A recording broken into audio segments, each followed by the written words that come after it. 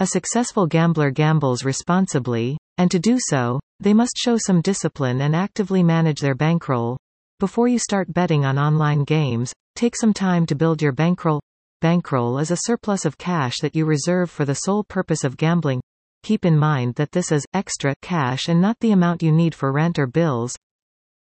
If you're new to the betting scene and want to get off on the right foot, or you're a seasoned gambler who does not know where they are going wrong, read on. Betting with your heart is a trap that many bettors fall into.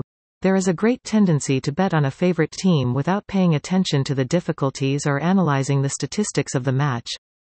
No matter how good you think your favorite team or player is, you must be practical when betting. Gambling is about hard facts, statistical analysis, probability, and good luck.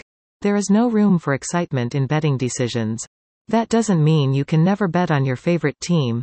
Just make sure you have all the information and make sure your bet is made with your head and not your heart. A successful gambler gambles responsibly, and to do so, they must show some discipline and actively manage their bankroll. Before you start betting on online games, take some time to build your bankroll. Bankroll is a surplus of cash that you reserve for the sole purpose of gambling. Never put all your money in. In fact, you should not bet more than 5% of your total bank balance. Set a limit and stick with it. This ensures that you have enough cash to bet again, minimizes losses, and allows you to gradually recover them. Chasing losses is discouraged in sports betting. Gambling is basically a game where you win or lose, which is why it is called gambling.